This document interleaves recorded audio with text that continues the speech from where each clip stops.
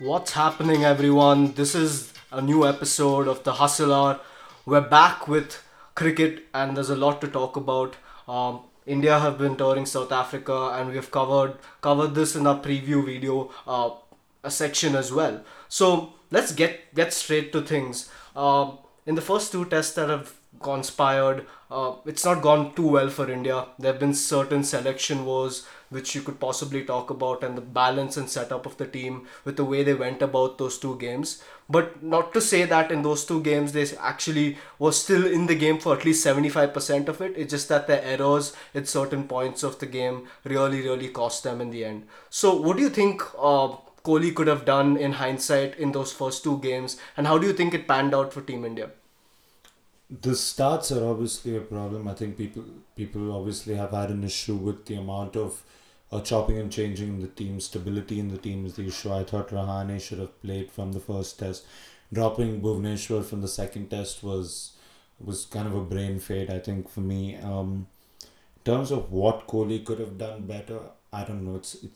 It's hard to say because the South Africans have been good. These are not easy pitches. The one that you're seeing in this third test is a freakishly hard pitch to bat on, and from guys like Parthiv Patel playing in overseas conditions, in on wickets like this, there's only certain amount that they can expect them to do. But I think the biggest disappointment uh, on the tour from all the tests so far was the fact that none of the Indian batsmen, I think with the exception of Kohli and Pujara, actually put a price on their wicket.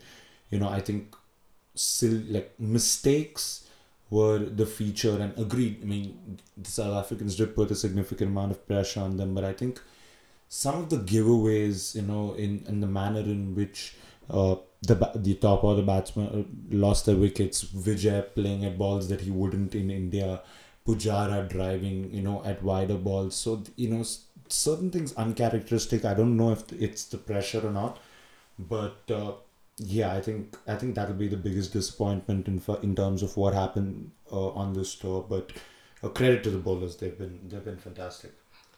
Yeah, definitely. The bowlers have put in an extremely good show. This performance from the bowlers, in fact, has ranked in the best performances across any Indian bowling attack that's stored in South Africa. They've struck at like they've gotten 38 wickets at a strike rate of 51.45, which is pretty impressive on these pitches, and they've really troubled these South African batsmen.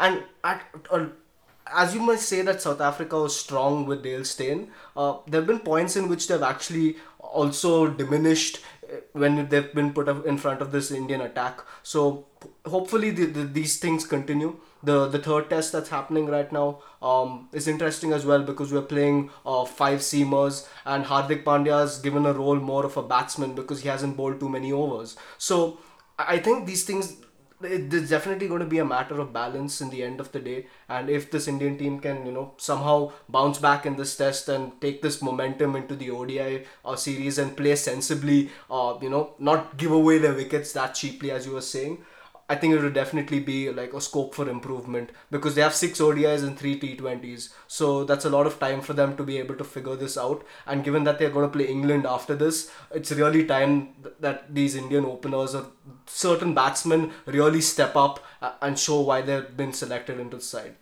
Yeah, I think a lot of them are playing for their test careers and they know that, but I think that's also might be the problem.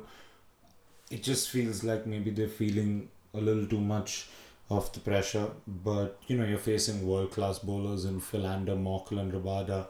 It's not easy at all, and you'll see that. I think even with the Australian team that's due to tour South Africa soon. I'm not uh, particularly expecting it to go much better for them as well. The current test going on in Johannesburg right now is very well placed, with all to play for really. Going into day three, so it's a good fight back from the Indians. But yeah, in terms of how much work this test team needs to put into improving their away record, the answer is a lot. I think one win in the last 24 tests abroad makes for an absolute horror start. And apart from maybe the bowling, I don't see them having figured it all out yet. Yeah, there are definitely a lot of problems they need to solve going forward in terms of the way they want to set up their teams, and in terms of who they want to really step up and play the batsman role in this team. And apart from Chetesh or Pujara and Kohli, like there has to be someone who needs to step up, and if that's Rahane or Rahul, I don't know, but that stability will come only if they're going to play more, and hopefully they learn from their mistake, and next time probably have a practice match before they come into a series like this. Also, given that they rested guys like Rahane, Pujara for the Sri Lanka series, I think those guys could have come down to South Africa before and probably started practicing in hand. Like this could have easily helped into their rhythm and helped into a lot of things for this Indian batting lineup. So I think it's going to be interesting for future series to see whether or not the Indian cricket as such can be able to solve these flaws and these things as these series progress. Kohli did mention that one of the things that really hurt them badly on this in these last two tests was the fact that they were unable to string partnerships. And to win test matches, you need to be stringing partnerships along. I think this also comes down to the amount of stability in that top order and dependability. And they need to figure out that balance. Big away tours coming up both to England and to Australia, and clearly they can't go in with this kind of game plan because they need to be changing it a little bit. They need to figure out what their best top six is or who their best six test batsmen are, and take it from there, I guess. But it'll be interesting to see how the rest of the series, pans out, especially with this test. Maybe if they can pull it back, keeping in mind the ICC rankings, and whoever remains number one by April gets the ICC test mace or whatever. But another thing that everyone's or all cricket fans are looking forward to is the IPL auction in just a couple of days to be held in Bangalore. We've seen the retained list. We called a lot of it. I think we called both Chennai and Mumbai pretty much spot on. So Rajasthan did the smart thing and retained Steven Smith. We talked about how ludicrous that was. At least they've come to their senses there. KKR, interestingly, not retaining Gautam Gambhir. Delhi going in with almost a clean slate. Where what do you see transpiring these next few days of the auctions? Because honestly, I'm having a hard time, wondering who's gonna buy who, because just it's so many players that are under the scanner. Is there anything that particular that you're expecting to happen? I don't think there's going to be too many surprises. There's definitely going to be movement of a lot of big players across many franchises because the right to match cards, and the teams are going with a specific approach. Certain teams, as you said, are going with an approach to completely rebuild, and certain What teams approach are RCB taking with retaining Sarfraz Khan? that I'm not really entirely sure. I mean, one season or 2 seasons of like a few innings which he string together really doesn't deserve a retention, but it's up to them. Let's see. They probably think that he's the future Indian star. Either way, it's going to be interesting because you have all these various combinations and permutations with the likes of Ben Stokes, Mitchell Stark, these big players all on the market, and the teams are going to shell out the money that they deserve. So it's going to be interesting to see the response of all these stars to their new franchises and how this IPL season pans out, considering it's a refreshed start. I remember mentioning in the last episode, it's always the Indian players or the national team players that end up going for a significant amount of money at these auctions. And it's the one thing that I've noticed. That's why I'm expecting players like, Krunal Pandya, Yuzvendra Chahal, uh, maybe Dinesh Karthik as well. But a lot of these players are going to go for some serious money. The foreign players, yeah, I think Maxwell, uh, Ben Stokes, like you mentioned. Someone's obviously going to be in there for Gale as well. So these franchises like Delhi and Rajasthan, they have quite a bit of money, right? So they're going to be targeting these marquee players. Your Brendan McCullums as well. So that part of it is probably going to be the most exciting part of the auction as well. But it's just it's hard to say who goes where. They're just it's going to be a long 2 days this weekend, and we're gonna have a lot of fun just keeping up with it. I'm gonna be at work this weekend, but I'm still gonna find a way to follow it. Uh, the interesting part about this auction is now that I think there are 538 people going under the hammer, and there are 9 Indian players, that are currently at the under 19 World Cup participating, and this is obviously some big money for those kids.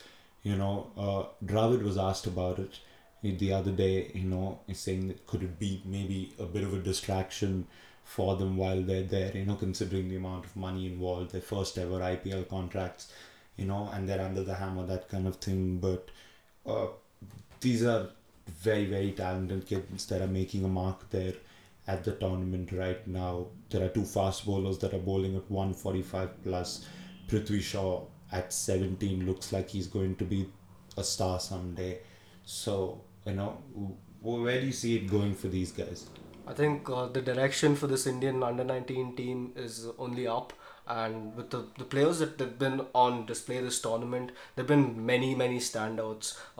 Be it your fast bowlers, be it Nagar Koti, be it Mavi, like Anukul Roy has also been a pick among the Shubham spinners. Gill as well. And the thing with all of these stories is that many of them haven't had the easiest of times getting to this point. So it's going to be interesting to see how these players mold into an entire framework which is completely going to engulf them in every aspect of their life. So these are always interesting storylines to look forward to. I think given that we have a shot to at least make the semi-finals, we stand a good chance against the likes of Australia or England. So hopefully the boys are able to win this again, and it's only up for Indian cricket after this. Yeah, and we're all going to get to see a glimpse of them in the IPL this year. There's no doubt that some of them will be in the playing 11s of these really big franchises. Anyways, the IPL auction is up this week, and all the players, 538 of them to be precise, will go into the auction. A lot of teams looking to build their teams from scratch. This is the most open IPL auction there has been, I think, since almost the start, really. So it's going to be really, really great. We're going to have a follow-up episode where we have all the build-up, all the reviews of the IPL auction, and we look ahead to all the biggest buys.